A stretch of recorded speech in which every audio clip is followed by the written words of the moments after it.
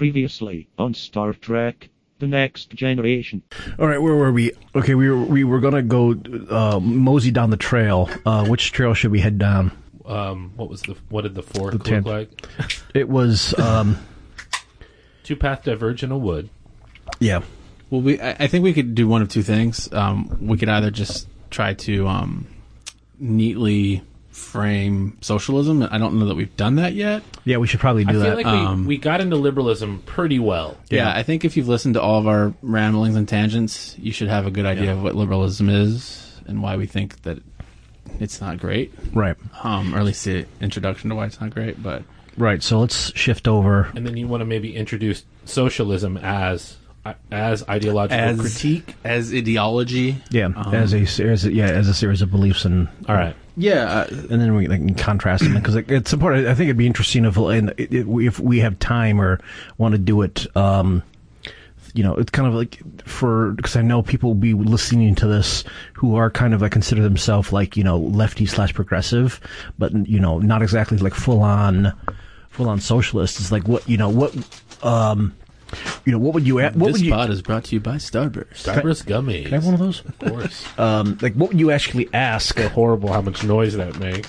Whatever. It's either that or we win in Rome. We're eating Pringles on the mic. And now, part 2 of our episode on political ideology from giving the mic to the wrong person. Hi, I'm Jeremy. I'm a dork living in Portland, Oregon, who spent too many years listening to podcasts and not doing anything creative. This is my attempt to rectify that, to create and contribute something where I talk to people about their cultural obsessions and try to give some recommendations of my own. Welcome to Giving the Mic to the Wrong Person. Well, as you see, if you ever want to start your own show, all you really need is some basic gear and a recorder. Mm-hmm. And ideally someone in the room with you at the same time, because a one-person podcast is extremely precarious. Yeah. Even for someone like Bill Burr, who's really amusing. Yeah, half the time he talks to his girlfriend and who's in the other room anyway and off mic. I haven't listened to Bill Burr's podcast in a really long time. Not in years. So, but it was amazing how much he could get done with just him. You know what I mean? Well, yeah, I think, being a working stand-up for 20 years probably helped. Yeah. Plenty of stand-ups, though, they can't carry a show by themselves as entertaining a degree as Bill Burr could. But, that's true.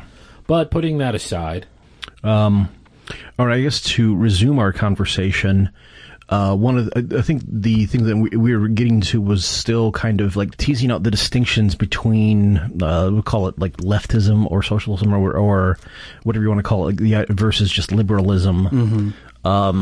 I want to think where do we want to land, because we've done everything from bringing up John Rawls again for the third or fourth recording session in a row to trying to think of what else it was. I think at one point it was just trying to just talking about problems and almost useful examples depicting the distinction. As far as politicians and practice distinctions, or something. I remember us kind of I like the joke that Obama is an elected Rawlsian. Right. I remember us talking that. We mentioned that, but also it was how would someone more into? Yeah, we were all talking about, well, how do we take people that are comfortable with the term liberal, calling themselves that, thinking of themselves that, even thinking they have an understanding of what that term means, and at least being partially right about that understanding, and then pull them a little bit over. Is that too much praxis for the moment? Well, I think that is a related issue, because I think my thing is, because I think part of the issue, one of the reasons why I think that probably going to be why DSA is going to do an entire series on this, is because for most of the 20th century, American one could say for always American political discourse has been pretty narrowed and denuded, but for forever liberal meant progressive, and especially since the 80s, when it was if not since the late 70s, early 80s, when when you had the rise of the Lee Atwater, Frank Luntz types who deliberately put out said, hey, we're going to use this, turn it into a slur. that anything that became any political distinction just became like right. It just bifurcated. You either like conservative or liberal, and it was always, and so crucial distinctions got messed up, and now that the distinctions got kind of like rendered asunder. Yeah. Of like trying to like, if nothing else, education, like, okay, folks, when they, it's like when people say like liberal, they don't, especially if they're lefty folks, they don't necessarily mean progressive. Well, and I think that, I actually think that I don't know the history of the popular usage of the word liberal in the United States, but it really seems to me that it was used like Rush Limbaugh was a big foghorn about just defining liberalism and putting liberalism on the defensive. But I think that, of course, his conception of what liberalism was of course not academic, and I do think that some of the contemporary usage of the word liberal by people who consider themselves liberal has to do with that. Like, I think they're working off his definition a little bit. Like, the right has defined the left, the weak ass left we have in the United States, right? Like, or the so-called left in the United States. I mean, yeah. to the right, Democrats are the left, right? To those on the left are like, oh, that's cute. So the equivocation of liberal with left politics in the United States and sort of popular usage, I think, has largely been dictated by the right wing in the United States for the past 30 years at least. I would say all the discourse in American politics has been dictated by the right wing for 40 years. Right. The actual left, the so-called left, everyone always seems to be on the defense. Right. And so what I'm trying to say is that like the liberal discourse has been a lot of, well, this is what the right says we are. So we're either going to do one of two things. We're going to say, yes, that's what we are and feel like brave, or we're going to go, well, that's not what we are. We love the troops too, or they're trying to posture themselves in such a way as to be, as to take what the right claims for their own. I'm not soft on crime. I'm a good citizen. I'm pro policing and pro police and pro prisons. I was listening. I can't remember who I was listening. I think it was a recent episode of Zero Books where they're talking to like a rep from the Platypus Society, and who mentioned that the thing about the history is that you had to have a lot of Great Society era strong and defense types who did this just as a way so that they couldn't get attacked when they were trying to push through like social programs. Right. And I believe that, but I think that's become the defensive posture. You know what I mean? Like, and I think that's the problem.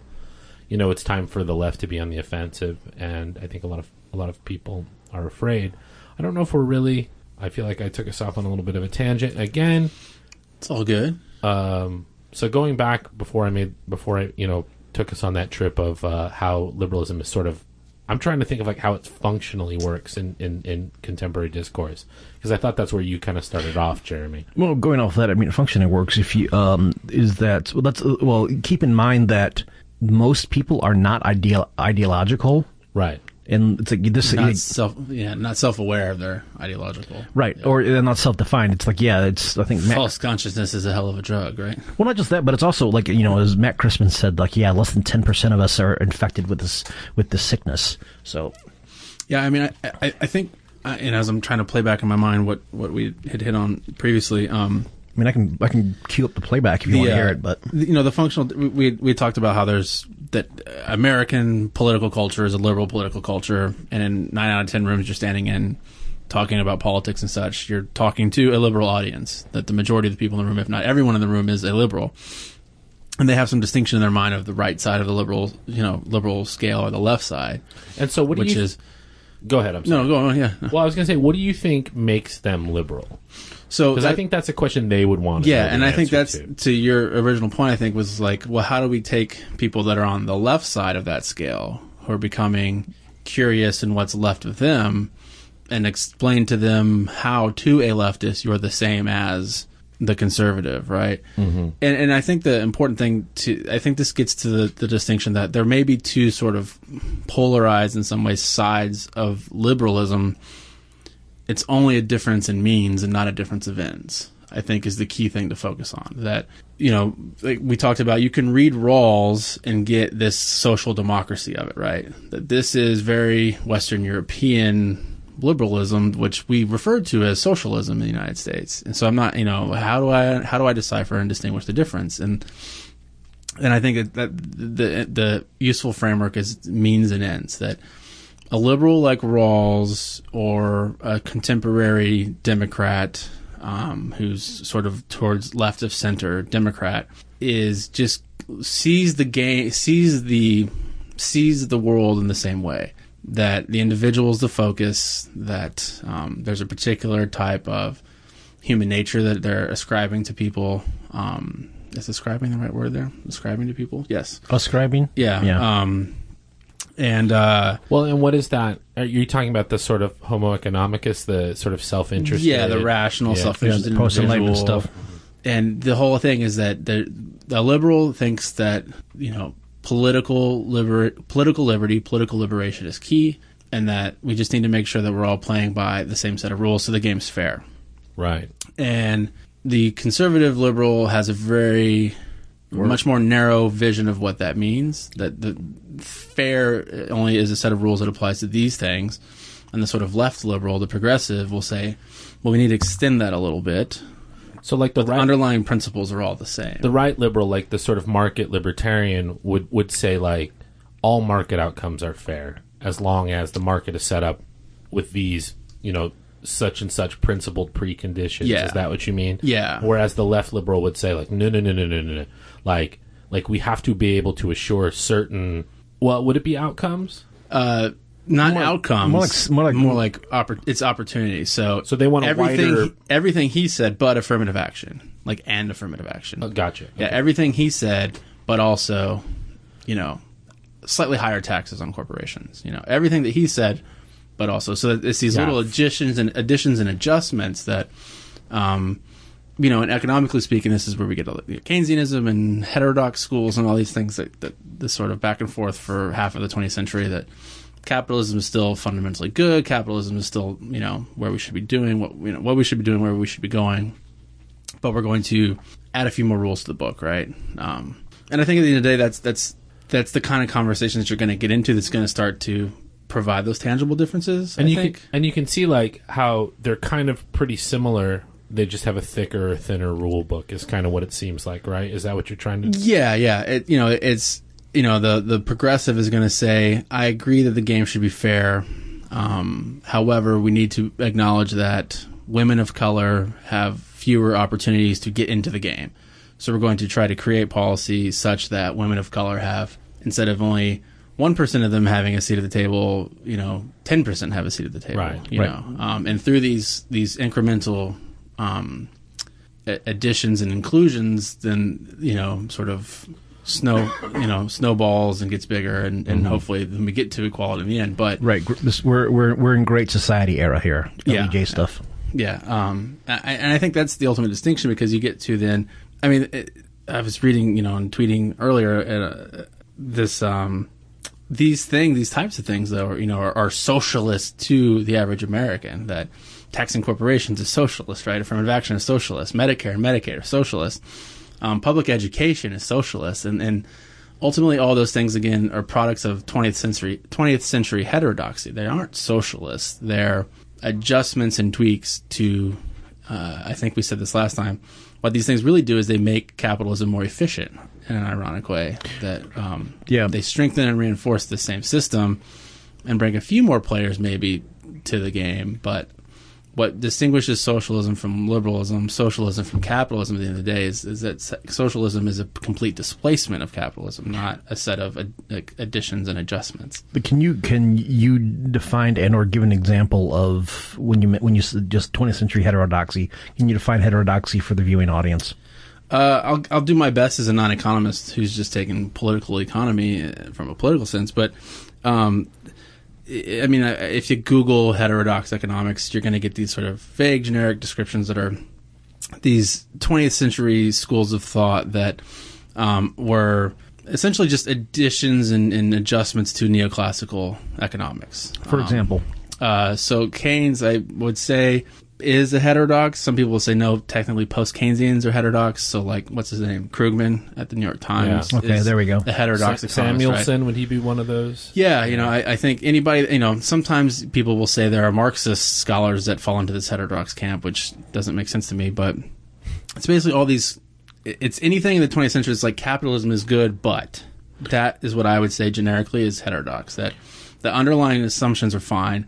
There's going to be a small minority of people who have much more wealth and own capital and own the means of production. But what we're going to do is tax them differently, distribute wealth post-production differently. We're going to provide more social programs. We're going to all these sort of different adjustments are. It's still capitalism, but it's not this libertarian sort of neoclassical, very limited, Adam Smith, David Ricardo sense of right. We're going to institute the welfare state. Yeah, essentially, yeah. Well, and going and just going back to Krugman a little bit, when the financial crisis happened, he was describing Iceland's policies as heterodox economics and like sort of lionizing Iceland because they did things that weren't austerity policies, which he thought of as orthodox economics. So if that helps the viewing audience at all. Was that before or after the shit hit the fan in Iceland? That was after. Oh, okay. That was after. So the pigs economies, Portugal, Ireland, Iceland, Greece, and Spain. Those were the bad actors, so to speak, from a neoliberal perspective in that thing.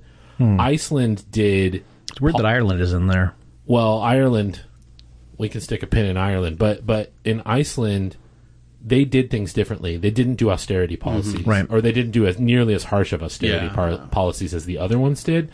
Maybe because, is Iceland EU? I don't know. I don't think they are. That's probably why, because they probably have their own currency. That's why the EU was so pissed at Greece, because the people went to the streets in Greece and they were like, "Fuck this." Yeah. So the Greek government had to respond in kind. Right. And, they were like, "Well, fuck, we're the shitheel of the EU anyways. You guys don't help us and give us enough anyways, so we're going to do what our people want," kind of thing. Yeah.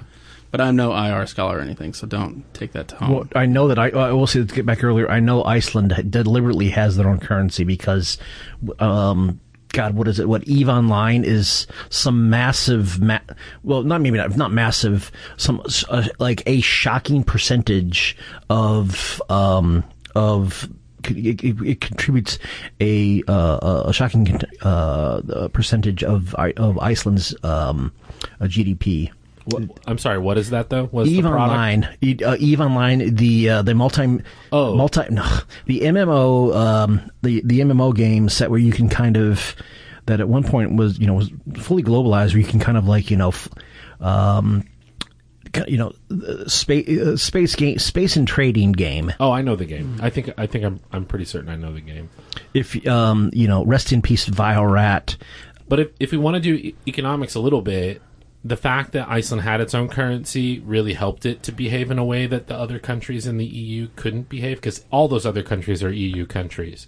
Portugal, Greece, Spain, and Ireland are all EU countries. So, but we don't have to get into that. But I just wanted to make the point that Krugman, who I guess you'd call to a certain degree maybe a heterodox economist, post-Keynesian still. Yeah, I think he would call himself closely. that. I believe he still is a self-professed post-Keynesian. Yeah, I will admit that I, as recently as 5 years ago, I used to read his blog every day. I read his Conscience of a Liberal. Yeah, I think I read that. I read that. That was a good one evening read. I followed his blog. Yeah, not quite 5 years ago, a little longer than that. There was a time, yeah. I followed it until the actual NYT blog started being paywalled, and then I stopped, which was fairly recent. Which is weird because not even the Wall Street Journal does that. Yeah, that's pretty fucked up. But it just shows you that things are going great for the New York Times. Anyway, but just to say that heterodox are these, to go against the neoliberal grain in economics is to some degree heterodox. That's what I was trying to point out. And that Krugman himself had defined Iceland's policies, where they actually jailed bankers that behaved irresponsibly, and which I think in America people liberals would flip, do backflips about, and we won't even, our politicians don't even consider doing that, So that's how far we are from that. Yeah, I mean, Anyway. your re-election chances go significantly down if the people who buy your ads are in jail. Yeah. Yeah. Funny how that works. Citizens United. But anyway, before we got on this heterodox sidecar, did you get your question answered about it well enough, Jeremy? Yeah, I think so, yeah. Okay. So I have a question, as we're kind of getting our bearings. I mean, we had the hanger last time about Marxism, the tradition of socialism that comes from Marxism, which we've kind of been seeing socialism as the Marxist tradition despite other traditions out there. But this, Marx and Engels in particular was very distinct, like very clear. This isn't an ideology, right? This is socialism is a science. It's an analysis. Yeah, so we're doing these things, and we had talked about or mentioned or hinted at whether or not we kind of wanted to go into that, because I think that's some interesting things as well. Especially, I think if we want to eventually get to any discussion of like anarchism and nationalism and things and some other sort of isms. But what are your guys' thoughts on? Do you want to go down that rabbit hole, or because I think there's interesting discussions to have there. On the one hand, that I think that socialism is indeed an ideology, but I think the development of the ideology of socialism, the discussion and debate can be, is that an appropriate reading of the original documents, the original thinkers? But I'm certainly interested in that, but Sure, might as well. I don't know if need- Jeremy wants to take it that way. No, I'm just pausing because I just realized I need to get a beer.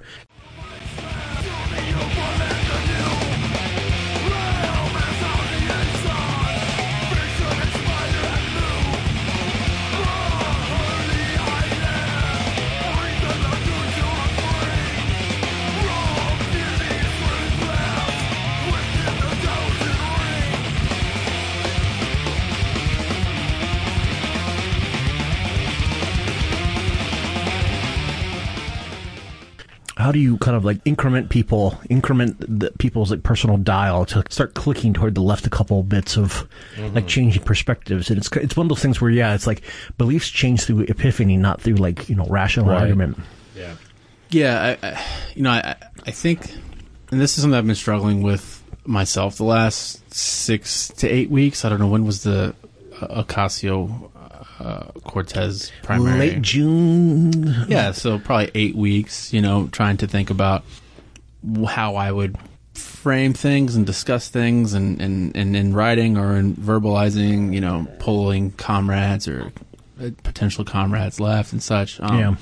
What they say, is like the whole point is, the whole point is not to dunk on the liberals. The whole point is to radicalize them. Yeah, I mean, it's like, I think there was a period of time though where we're like, okay, we want to dunk on the liberals. well, that's for too long. A lot of leftists thought they were Shaquille, like championship LA Shaq, where I'm scoring 40 points a night and no one can stop me, and I'm just going to do it and deal with it, And I think what I will give credit to DSA as an organization for is trying to not do that.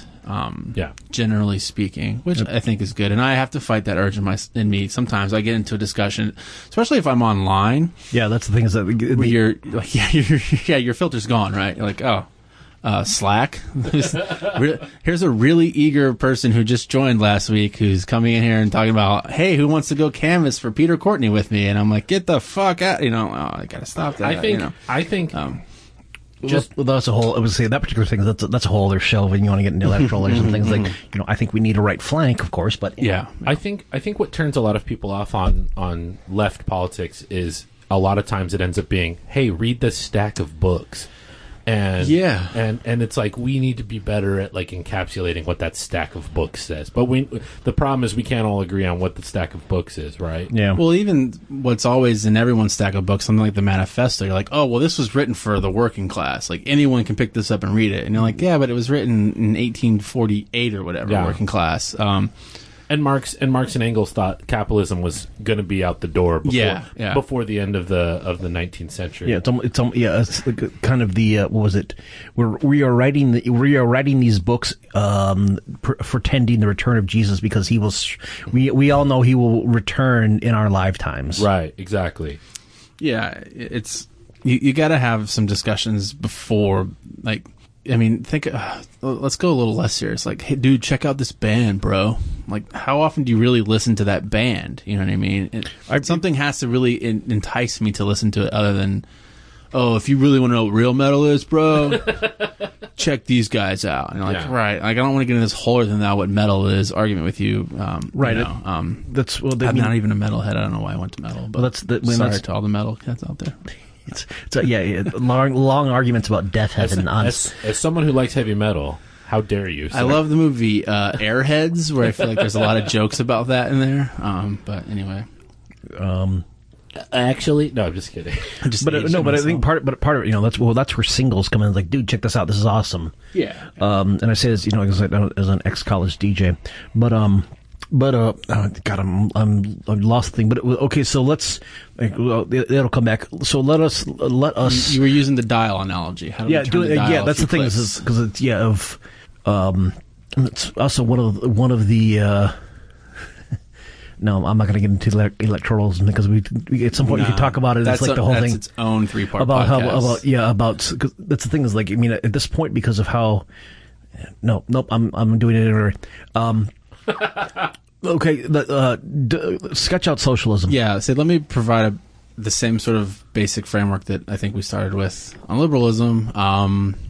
So I think important distinctions between socialism and liberalism ideologically is a socialist looks at the liberal conception of human nature and says, you only think people are that way because the society that we live in encourages and promotes those sorts of behaviors and that sort of thinking, right? That human nature, whatever it is much more protean, right? Protean. Thank you. Yeah.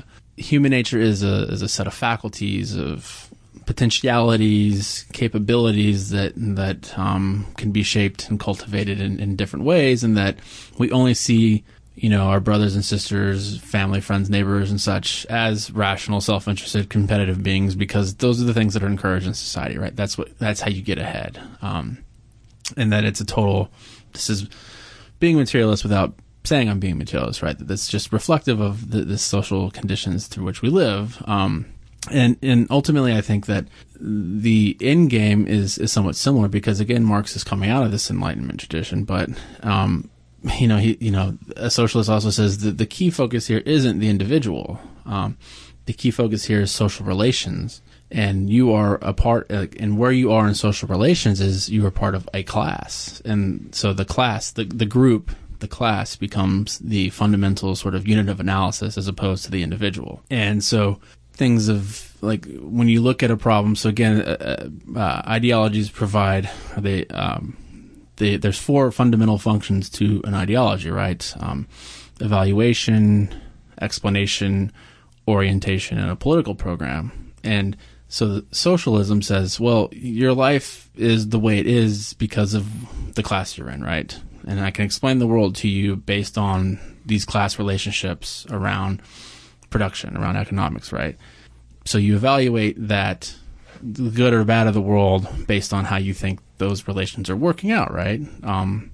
The political program, of course, is to fundamentally change these relations. And these are sort of your baseline distinctions that I think we made the joke about the plastic straws the last time, right? The liberal says that if you want to save the environment, it's up to you to take individual action to do things, right? Stop using plastic straws, recycle, compost, do these things, right? And that's great. No, a socialist isn't going to say, no, don't do that. Nothing wrong with it. But to think that individually each of us is slowly going to build something that changes the world is just fundamentally flawed, because you're doing this within a very large, now literally global system. It doesn't. It problems with. You have to remember the scale. Mm-hmm. I think the attachment to that mindset is actually sort of evidence of the despair that lies behind it. Does that make sense? Like the attachment to the notion that, well, if we all did the right thing at the same time, the world would be great. And it's like, well, yeah, I suppose, but like the point is like we have to like engage with one another to know what the right thing is. You know what I mean? Yeah, and that's in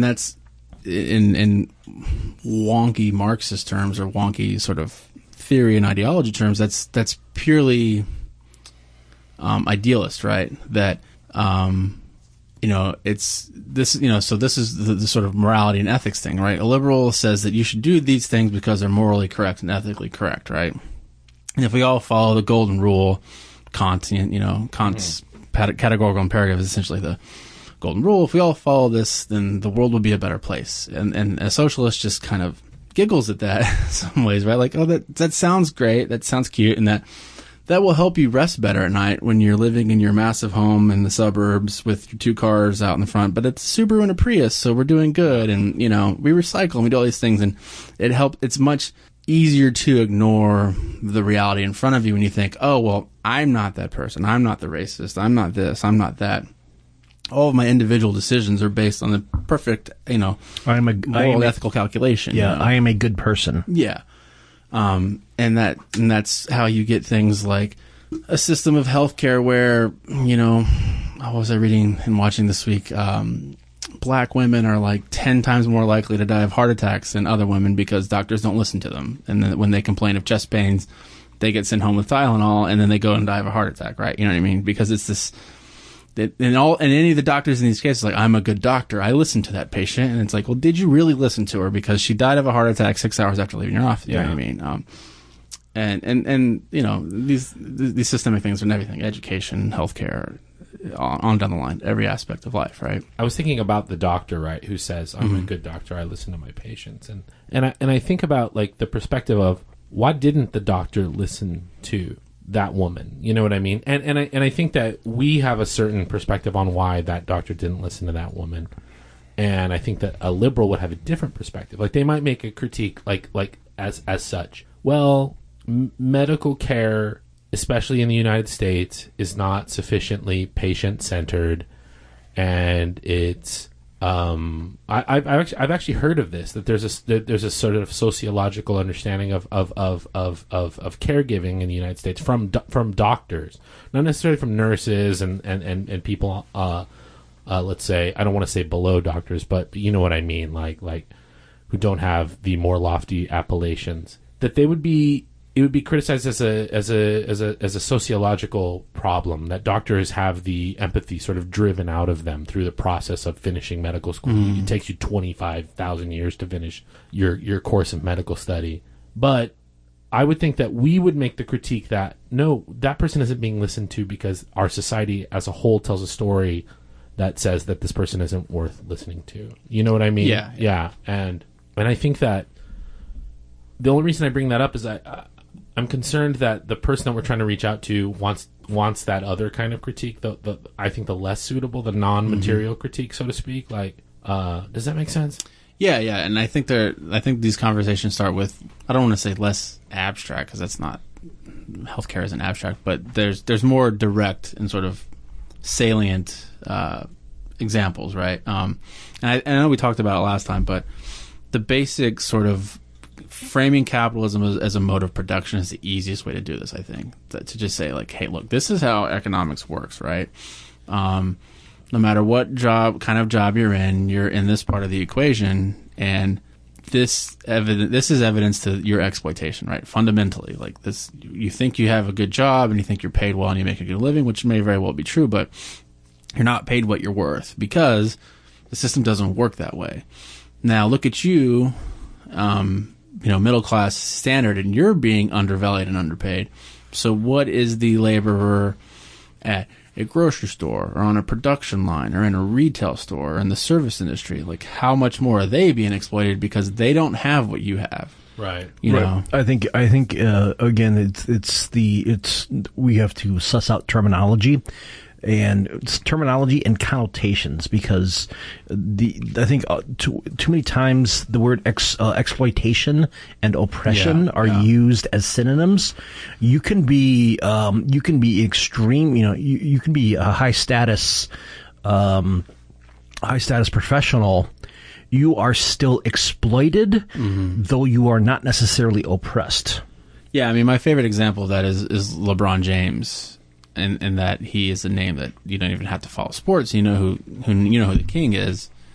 And it's been a few seasons, but I want to say it was like his last season in Miami. But his contract that year was for, I don't know, $24-25 million for the year. and it was actually Forbes or someone did this story on what athletes would make if they were paid what they create, and for just for the Miami Heat, just for the owner of that team, paying LeBron $24-25 million, he created like $80 million that season himself for that owner. That's not counting what he does for Nike or Gatorade or whatever his other or things. The NBA. You know? Yeah, the NBA itself as an entity, you know, and I think that'd be a good thing that LeBron James right now, as far as the athlete LeBron is exploited, but he's maybe not living in. I mean, he came out of oppression. I mean, his Akron background and everything. There's no doubt about it, and he's doing his thing and fighting that, you know. But yeah, I think that's a good distinction. I mean, I remember vividly sitting at my father's kitchen table years and years ago having this argument. I think this was like my first young endeavor into Marxism, and I was really stuck on exploitation. He's like, what's exploitation? You know, how am I exploiting you if you willingly came and applied for your job here and like you understood the wage and you accepted it? How is that exploitation? You know, and I was, you know, that devolved into nothingness and me just, you know, pissed off with headphones, like, fuck you, Dad. Like, that happens, but. Life before Professor Wolf YouTubes. Yeah. But I mean, you know, these distinctions are important. And I think, you know, another way I think that we can do these things is, or have these conversations and pull them out of the abstract into the concrete. And one thing that I think socialists are increasingly emphasizing is that, okay, so I'm talking to a new member to my socialist organization who is a woman. Let's just say, for example, okay, are you a feminist? Do you think that the world is fair and equal for women? No, probably going to say no, right? Well, that's inherent to capitalism, right? That patriarchy, sexism, gender biases, these are inherent in capitalism. And you can talk about all the day-to-day ways that is the case, for pay discrepancies to rape culture to all these things. Like, all of these things are products of capitalist society, right? Social reproduction, replenishment. Yeah. And you can have these conversations and the things that are day-to-day that affect, like, any woman you're talking to. You're going to find those things that you're not even going to find them. She's going to identify them, right? She's going to give, like, these conversations are best kind of done through, I don't know if you've had these different professional trainings and things, but through, like, a sort of reflective engagement. Like, is your life perfect? No. Why isn't it perfect? Because of X, Y, and Z.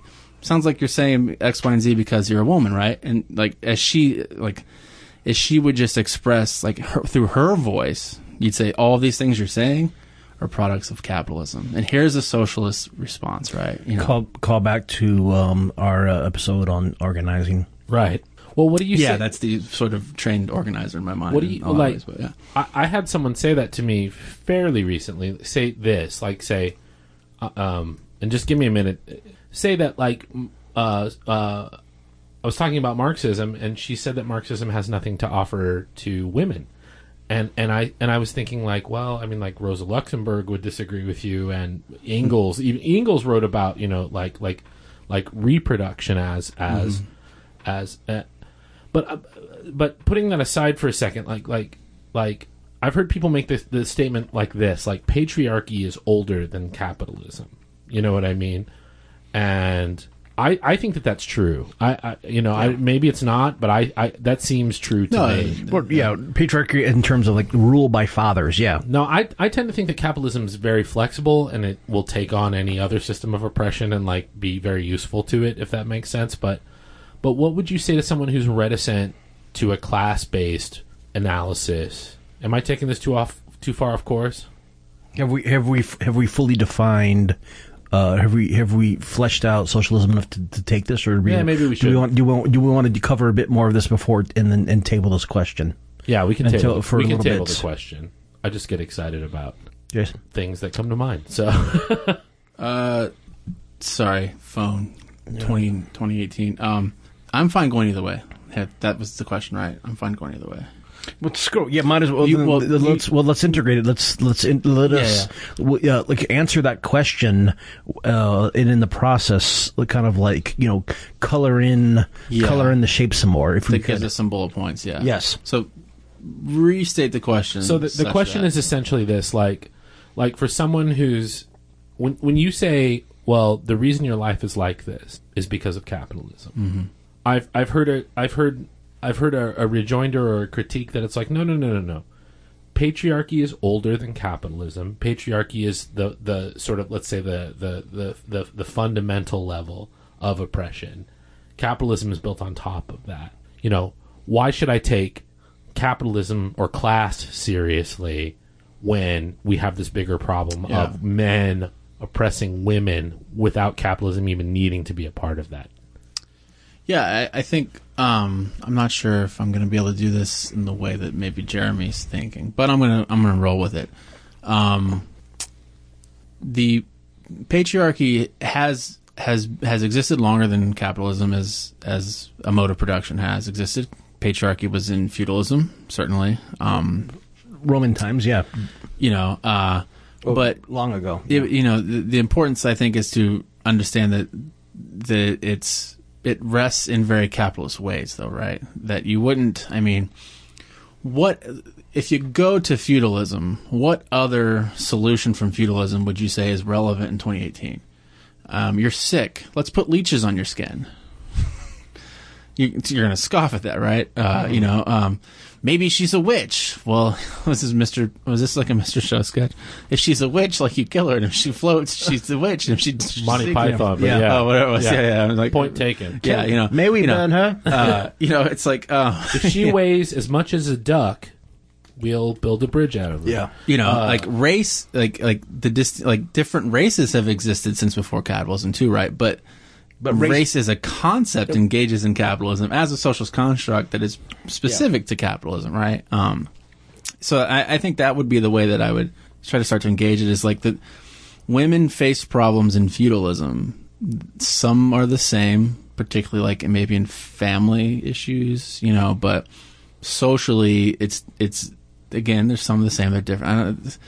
It's weird to have three guys talking about. I know. Feminism is the example. We might have to cut this. I just realized the awkwardness of this. But conversation. I think that's the general angle that a lot of socialists would take, is to say, yes, this has existed longer than, but its particular form, like the socialist is all about historical relevancy, right? Like, right. It's a distinct form of patriarchy currently because of capitalism. Yeah, my response is essentially that capitalism is such a good weapon in the hands of any power structure that preceded it.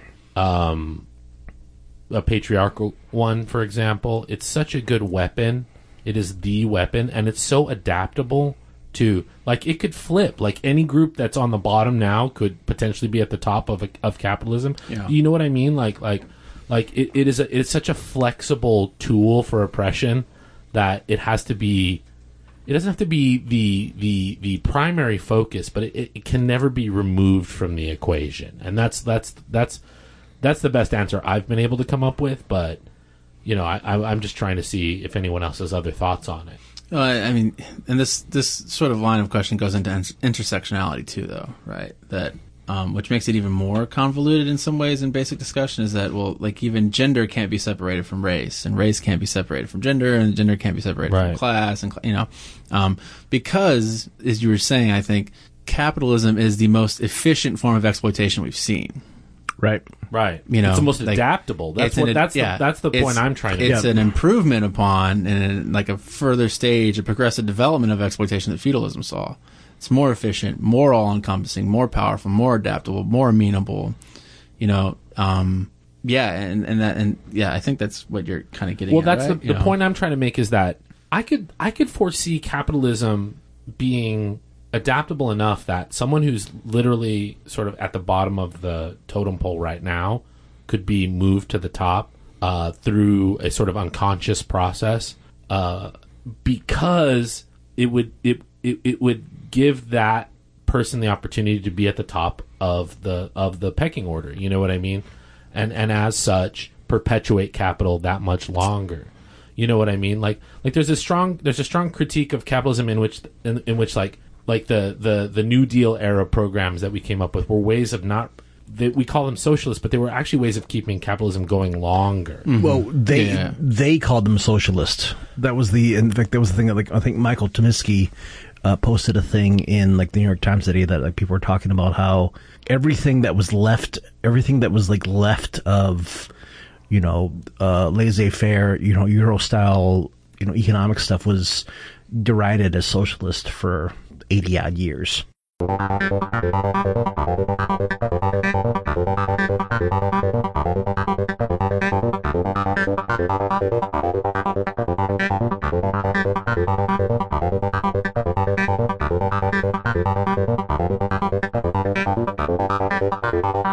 I think what's interesting that we haven't gotten into, and maybe we could sort of reiterate some bullet points of distinctions, I think, which you're just getting at. But Okay, yeah, that should help.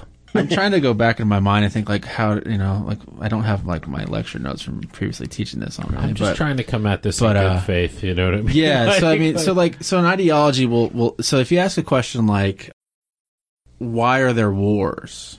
A liberal is going to have a distinctly different explanation of that than a socialist is, right? Mm-hmm. A liberal is going to say the United States invaded Iraq in 2000 and however long ago that was because democracy, right? Because freedom. Mm-hmm. These very sort of idealist terms and things. And the socialist is going to sound more like Lenin and say America invades Iraq because imperialism, because capitalism, right? Right. Or even a better example of liberal interventionism, Somalia. Mm-hmm. Mm-hmm.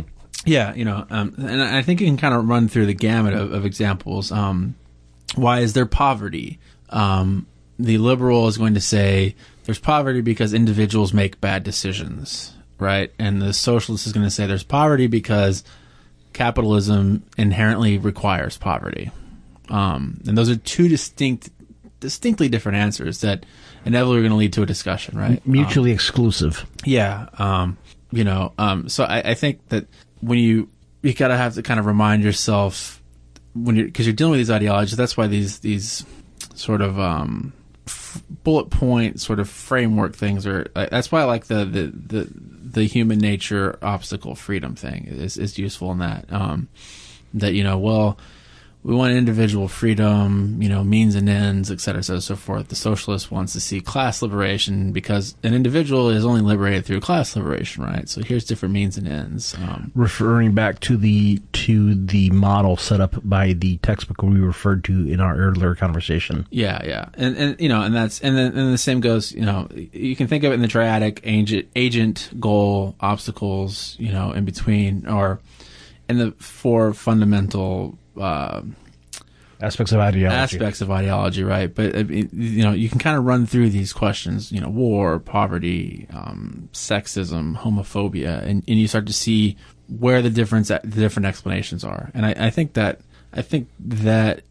is how a lot of our conversations start, right? Because you're not going to sit down with someone. You're not going to meet someone at like a DSA general meeting and be like, oh, hey, you want to grab a beer after and chat? And you're not going to sit down and go, so how do you define socialism? Or maybe you would, but that's not going to be very fruitful, right? Yeah, it depends on how sober you are. Yeah, so like there's going to be, the conversation's you're going to be rapping about, we kind of mentioned this off mic, but the protests this last weekend, right? The Proud Boys and Patriot Pair, or whatever those fucking rednecks call themselves. That whole event, right? You're going to be talking about that, and you're going to think like, oh, why does fucking racism? This is so ridiculous, so silly. Why are we still dealing with racists in 2018? And that conversation is going to evolve in ways that you're going to start to say, well, is racism this or is racism that? Racism is systemic, like it's inherent in capitalism. So, white, alienated, exploited individuals will, it's easier to point fingers as the enemy of the other than to say that, oh, something bigger is at stake here, right? It provides answers. It fills in the blank. And especially when the pre-existing system, before it started to go south, benefited you, even though you did nothing to deserve that benefit. You're gonna want to go for the easier answer because you already had the kind of carpet rolled out for you for the easier answer anyway. Yeah, and this is kind of, we get to the ideology versus ideology of what we mean by ideology, but that's why conspiracy theories are not exclusive to Americans, but definitely unique and more prominent in our culture, right? It's easier for me to say that my life sucks because of the Illuminati than it is to do even 3 seconds of like serious analysis of economic systems, whatever. It's like, I've always told students, that's the biggest thing I've gotten where I've taught and such is, are we going to talk about the Illuminati in this class? I'm like, no. Well, why not? Well, because the Illuminati was an organization in like the 1600s that was shut down by like the Prussian government or whatever pretty quickly, It right? was a drinking society. Things. Like, capitalists they don't need secret plans. Yeah, like Right. It's much more banal. The billboard is their plan. You know what I mean? They're not hiding it from us. That's the thing, and it's one of the reasons why I wanted to do. Christ, we could get an entire series out of like talking about the functions and the benefits and the examples of conspiracy theory. We're probably due for like another, conspiracy theory episode. We've been pretty, left theory heavy for a while. Those are always, the conspiracy stuff's fun. It is fun. But that's, where Marx Engels and that socialist tradition gets into. We're not doing ideology. Like, I'm not trying to explain the world to you in a way that I'm not giving you a narrative or telling you a story, right? I'm not trying to connect to you in that way. I'm laying out the world as it is in black and white. This is how things work.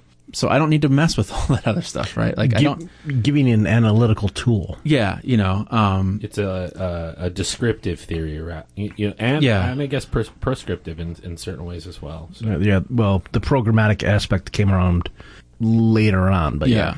I mean, there was no, Marx himself didn't fully develop a political plan, right? Right. It was, it's really implicitly democracy, right?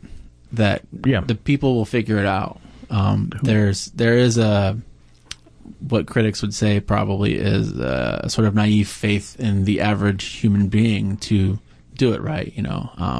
That you break the shackles, you break the chains of the oppression of this mode of production, and then the people do what they want, and the people figure it out, right? So that's why the dictatorship of the proletariat is this necessary phase in this to establish socialism in a new hegemony, but as the people then become more practiced and more, through repetition of actually being able to democratically make decisions and have input, then it slowly starts to work itself out to where there's no more distinctions in class and in education and information and all these things, and equality then breeds itself to communism, which is the end of the state. This is no longer necessary, and people are cooperating and coexisting communally in different ways, right? Right. A euphemism that people in God, I can't remember who did it. Who did it in particular, but a euphemism used in previous times was industrial democracy. Yeah. I'm also spacing on who did that. But I mean, that's why someone like Richard Wolff, who's an easy, like right now kind of contemporary example, that's why he speaks about co-op so much. This is a very realistic, like these exist, and this is a really easy way to explain to someone what socialism looks like at a very basic level, or at least the beginning of it. Yeah, and now that I'm saying that socialism is a process to communism to statelessness is interesting because Olivia, our chapter co-chair, is her she's co-chair. Had that viral tweet that even fucking Tucker was talking about on Fox News. As a socialist, I want to say communism is good. And okay, so democratic socialism is the future, but what is democratic socialism? We thought it'd be worth pausing for a minute to find out. There's no formal platform, but the outlines are pretty clear. Democratic socialists support socialism, state ownership of major industries. That would include healthcare, technology, manufacturing. Some of them explicitly support communism. The co-chair of Portland, Oregon's chapter of the DSA recently tweeted this, quote, "As a DSA chapter co-chair, I just want to set the record straight for a minute. Communism is good." And that's another discussion that's interesting with people new to socialism. It's like, well, whoa, hey, I'm not, that tax the rich is cool, but I'm not a fucking commie. Right. It's like, oh, wait, we don't mean Stalin. You know what I mean? Well, and I think that's a real problem. Like, so when, and I think this is a lot of the, like, people with the, I don't know if this is still a thing actually, but donuts in their names on Twitter. Oh, it's still there, yeah.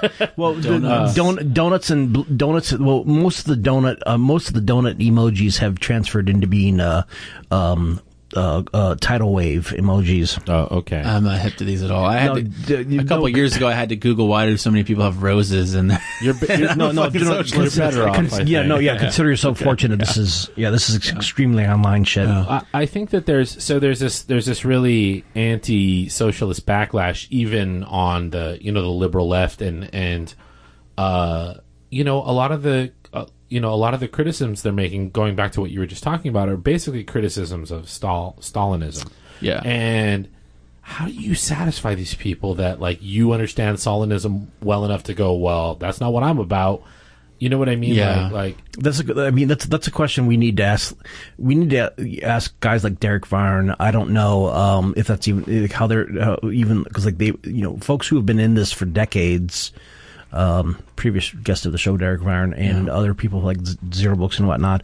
Who fucking knows? Yeah, I don't know that I have. I mean, we've seen, like you said, someone questioning Olivia's tweet. Then Boots Riley was on Democracy Now, and Amy's like, as a longtime activist, and he's like, communist. Let's just fucking say it. I'm a communist. It'd be very interesting for you as a well-known anti-capitalist artist and organizer. Communist Marxist. Yeah, right. And he was saying that shit back in politically incorrect. Yeah. Look, and 16 years ago. Absolutely. Then there was the English gal on Piers Morgan or whatever. Yeah. She's like, Ash. I'm literally a communist. Yeah. What the fuck are you talking about? And he's like, yo, man, Obama. And he's like, she's like, I don't give a shit about Obama. Yeah. I'm literally a communist. What you do and to no one is else. be relentlessly anti-Trump and relentlessly pro somebody like Obama. I'm not pro-Obama. I've been a just critic doesn't of wash with Obama. me. I'm a critic of the Democratic doesn't Party wash. because I'm literally a communist. I'm literally a communist. Ash Sarkar from Novara Media. There you go. Yeah, and so I think on the one hand that brashness and that forwardness is probably good and important. But I guess it's like tact, right? There's always a place and time for it. A new member at their first general meeting, you probably shouldn't go to the pub right after and be like, "So you ready for the fucking revolution?" Yeah. You don't want because they get in their minds this violent revolution that and this is I think that something we need, those of us that have been self-professed left for a while. This is still an ongoing discussion, right? But revolution, when I say I'm a revolutionary, people automatically hear that and think that I have guns in my closet or something, and I'm really ready to murder civil servant, and it's no, that's not. Yeah, you have the Che flag on your dorm room wall. Yeah, I never had a Che T-shirt. I love Che. I've read his work, but even if things went that way, and I'm ideologically, I agree with these guys, I'm not pulling any triggers. I'm just going to be honest. I'm not that guy. You know what I mean? So, to say you're revolutionary, that's a whole other discussion that needs to be had. What do we mean by revolution? But revolutionary to me is just to say that I'm looking forward to a drastic, systemic overhaul of something distinctly different and distinctly new, i.e. distinctly revolutionary, right? Yeah, they're sort of fundamental axioms of the way society functions now, and you are critical of those fundamental axioms, and you want them to change. Michael Hart, I don't know if you're familiar with his work. Did you guys have you seen the documentary? I don't think I brought this up last time. I don't think I'm using the documentary Examine Life. No. It's Examine or Examined? Examined Life. It's I forget the director's name, but she's done a couple documentaries. But this is one where she's just talking to philosophers. Vaguely familiar. Oh, she's the one who did the Zizek. Yeah, I think she did the Zizek one. Is this the one where it's important? They interviewed Cornel West in the back of a taxi cab. Taxi, yeah. Okay, I've shared that clip of him just rapping about. So in that same documentary, Michael Hart is on a boat in Central Park rowing and talking to the director about revolution. For my generation, in the mid-'80s, when I was in my 20s, just starting to do politics in a serious way, it seemed like the only way the only outlet for revolutionary desire was to go to Central America and to somehow participate in, or at least observe, their revolutions. So a lot of people went to Nicaragua. I, with my friends, was mostly interested in El Salvador. But the thing I realized at a certain point was that all we could do was really observe what their revolutions were. And he's like, I'm of the age where when I was in graduate school, a lot of us went to Central and South America, and we were down there, like, trying to get in with the revolutionaries. And he says, I remember sitting around one night with these revolutionary leaders, and they're like, hey, we really appreciate all of our North American comrades coming down here to support us, but... And the defining moment for me came in a meeting in El Salvador with the group of students at the University of El Salvador. And at a certain point, a friend there said, look, we're really grateful for these North American comrades who come to help us, but what would be really best for us is if you all would go home and make revolution in the U.S. That would really be better than trying to come help us here. And it was true, of course. I don't think any of these North Americans were particularly helpful in Nicaragua and El Salvador, etc. If you really want to help our efforts here, you need to go home and make revolution in the United States. And Michael Hart says, Reagan's in the White House. I have no idea what it would mean to make revolution in the U.S. I just don't have any idea. And he said, look, don't you have mountains in the U.S.? And I said, yeah, we have mountains. He says, it's easy. You go to the mountains, you start an armed cell, you make revolution. I don't even know what that means. I'm a graduate student. Reagan's the president. What does that mean? And he says, the guy, this same comrade explains to him, well, you've got mountains, right? Yeah. You have guns, right? Yeah. You get the fucking guns, you go to the mountains, and you train. And Michael Hart's like, that doesn't register to anyone in the United States when Reagan's president. So for me, as an intellectual and as an activist and things, like, I had to start to rethink what revolution meant. Right. And I think that's what most of us probably mean when we say, there's definitely the guy that's at the bar on Saturday nights like, I'm going to fucking kill the pigs. And I'm like, yeah, right. Sure you are, dude. Like, and that's like, when we laugh at like the militant, rednecks, and he's like, we're going to build our compound in Idaho and fight the fucking American government. Like, no, other countries aren't beating our fucking military. Like, a bunch of us, like, beer-bellied, former grad students aren't going to fucking defeat the military. Right? That's the thing. Well, and again, previous guest C. Derek Varn brings up, like, they have nukes. Like, at some point they have, that fact alone precludes any and all, armed takeover. The conservatives are very happy getting rid of Austin and Portland very quickly. Palm Beach, who gives a shit, right? All the hippies are gone. It's two things. One is it's telling that in the 1975 vaguely utopian science fiction flick Ecotopia, set in the flick. I only know the book. No, it's a book. Yeah. Okay. But it's set in I think it's set in San Francisco, but like it effectively talks about the Pac Northwest breaking away. Mm-hmm. The only way they are able to do that and not get immediately invaded is by stealing nuclear material from the Umatilla Flats and hiding it in major American cities just to prevent them from a massive invasion. Cool. So do we need to do that? That's dude. Probably, we need to get guns. We need to go to the mountain.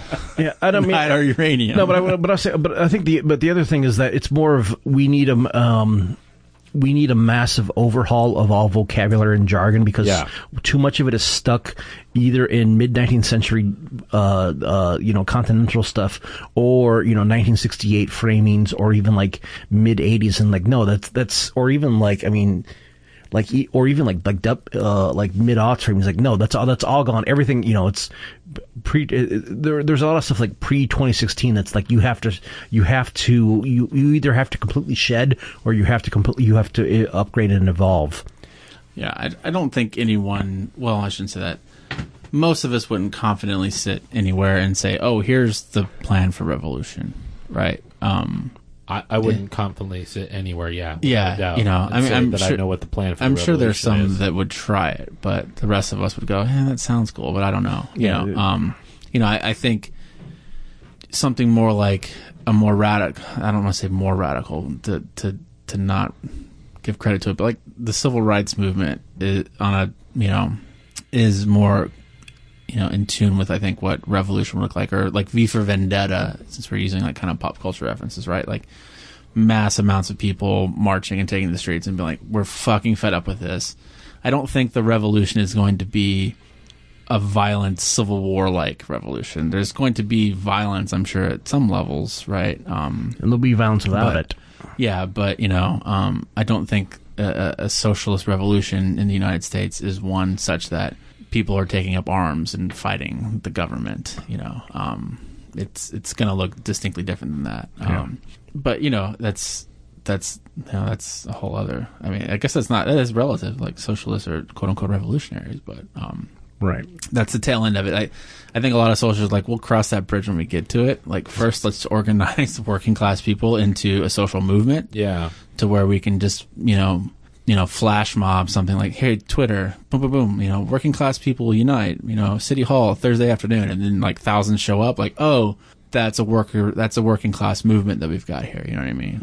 Or just to get to people to see that they're on the same level to a certain degree. Like, there's this rent strike in Portland going on right now, and it's like I've posted and shared about it on social media, and I feel like I'm not quite getting through, like, to get people to see, like, you're on the same side as people. Yeah. You know what I mean? Like, and I think that sort of thing. It's just like, can we get, like, I'm even trying to convince my housemate, who is a chiropractor that works for like this corporate thing, and it's like, dude, you're like a worker like anybody else. Yeah. Like they're using you. Yeah, like you they're are using anybody else. You are an employee. Yeah. So. And even, like the petite bourgeoisie of like the guy that opens the bar in Southeast Portland is like, you probably got that bar open on a bunch of borrowed money. It's like, you're not quite the same as the worker and the proletariat, but like, you're not on their side yet, dude. Like, you're with us. You know what I mean? Yeah, if you own a barbershop, you own a few chairs in a building. It's not like you don't probably own the building. You're renting. Do you really own the means of production? Yeah, no, you're I renting don't that think you spot do. next to Peaches Smicha. Let's be honest, right? The Chinese place that was there before you failed. Yeah. All right, let us begin to wrap up on this widely digressive and expansive conversation. Once again, no idea how I'm going to edit this together, but that's never stopped me before. Do y'all have anything you can recommend or endorse that you think everyone else should check out? Please go right ahead. These are things that you are, things that you've been, records, films, anything you've been, video games, whatever. Brands of guitar. Games. I remember video games. That you've been digging on. You really think everyone else should check out. Please share with others. I don't have a ton. I have started reading something that I kind of half endorsed last time I was on, called "How Will Capitalism End" by Wolfgang Streeck, who has. That's a Verso release, right? It is a Verso release, and it is a pessimistic. And I'm kind of a pessimistic person, so it just suits my personality a little bit. But I do think that what he describes, which is like sort of the breakdown of the system of social relations, like capitalism's already dying, is basically the part of his thesis, like, and dying in a big way. Yeah. And what we're living through and will continue to live through is the breakdown of the social relations of capitalism. So while we try to make new or figure out more authentic social relations, I'm enjoying that, though I'm not that far into it. Assad Hader's new book, Mistaken Identity. Me and my special lady are reading that one and enjoying that. That's really good. Yeah, previously recommended on an episode. I think that one addresses in a really great way, like a problem between sort of left v liberal interrelations, which is how does identity factor in? It obviously it does, but how does it? I think that book is a great way to get started on that question and change minds. So I guess I would just say that like music, movies, and all the I don't have anything new on that tip. I watched The Night of the Hunter the other night for the first time, and that was a great creepy ass movie. But the only film Charles Laughton never directed. That's right. So yeah, I'm not reading anything contemporary or right now. I don't think as far as like things that have just come out. That doesn't matter at all. Yeah, does not matter. I say so I just got through, or I'm about to get through, hopefully tonight. David McClellan did this really short, like 100-page biography of Karl Marx that I had never read, that had been sitting on my shelf forever and ever and ever, and I just read it. So I think that's I would encourage people who are a little more interested in Marx to read that. I know the PDF has been ripped online, so you can just Google Karl Marx, David McClellan, MC, Lellan, I believe, PDF, and you'll find it. It's about 100 pages, really good read. And I've also been in a lot of this conversation things we're talking about. What do we do as socialists today? Or, how do we sort of bottle up all this energy and excitement, and what do we do with it? So I've a good friend of mine, a good comrade, Cody Melcher, tipped me off to an old journal from the late 60s and 70s called Radical America. That is actually, I think, all but, if not every issue, damn near every issue has been digitized. It's actually online through, Brown University Library has them. This was started by SDS, so it's written by activists and scholars and things. The founders of it were some SDS people. But it's really, I've found it really informative to look at how radicals were thinking in that time, being the last really big moment of radical thinking, and seeing what lessons are there. One of the first couple issues is all about Lenin and the importance of theory, and that was the one that my friend sent to me, and I read that, and I was like, oh, I'm hooked, so now I'm slowly trying to read article by article that I can on all these. That's really great. So that's what I'm chewing on reading-wise right now.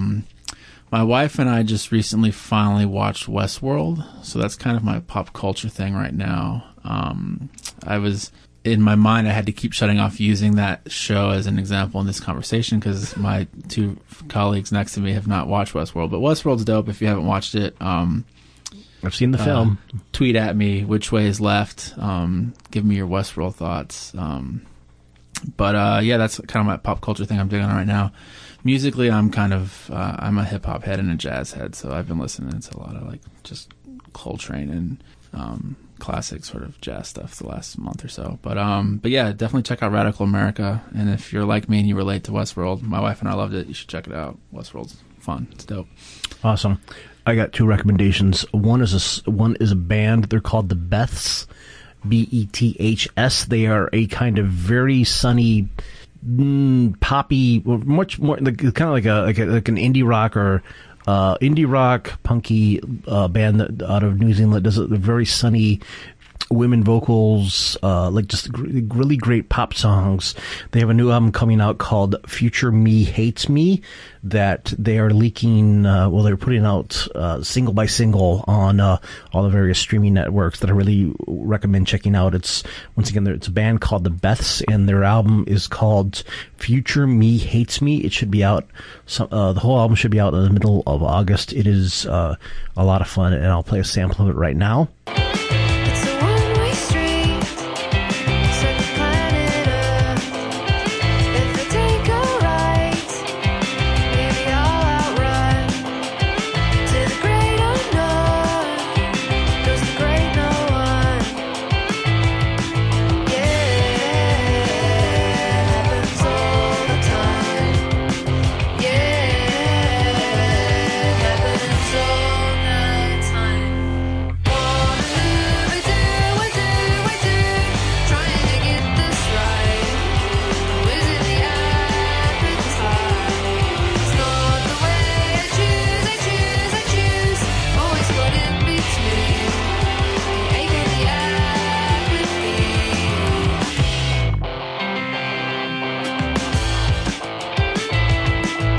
The other recommendation I can give is, if you haven't yet, by the time you hear this, go see Sorry to Bother You, Boots Riley's film.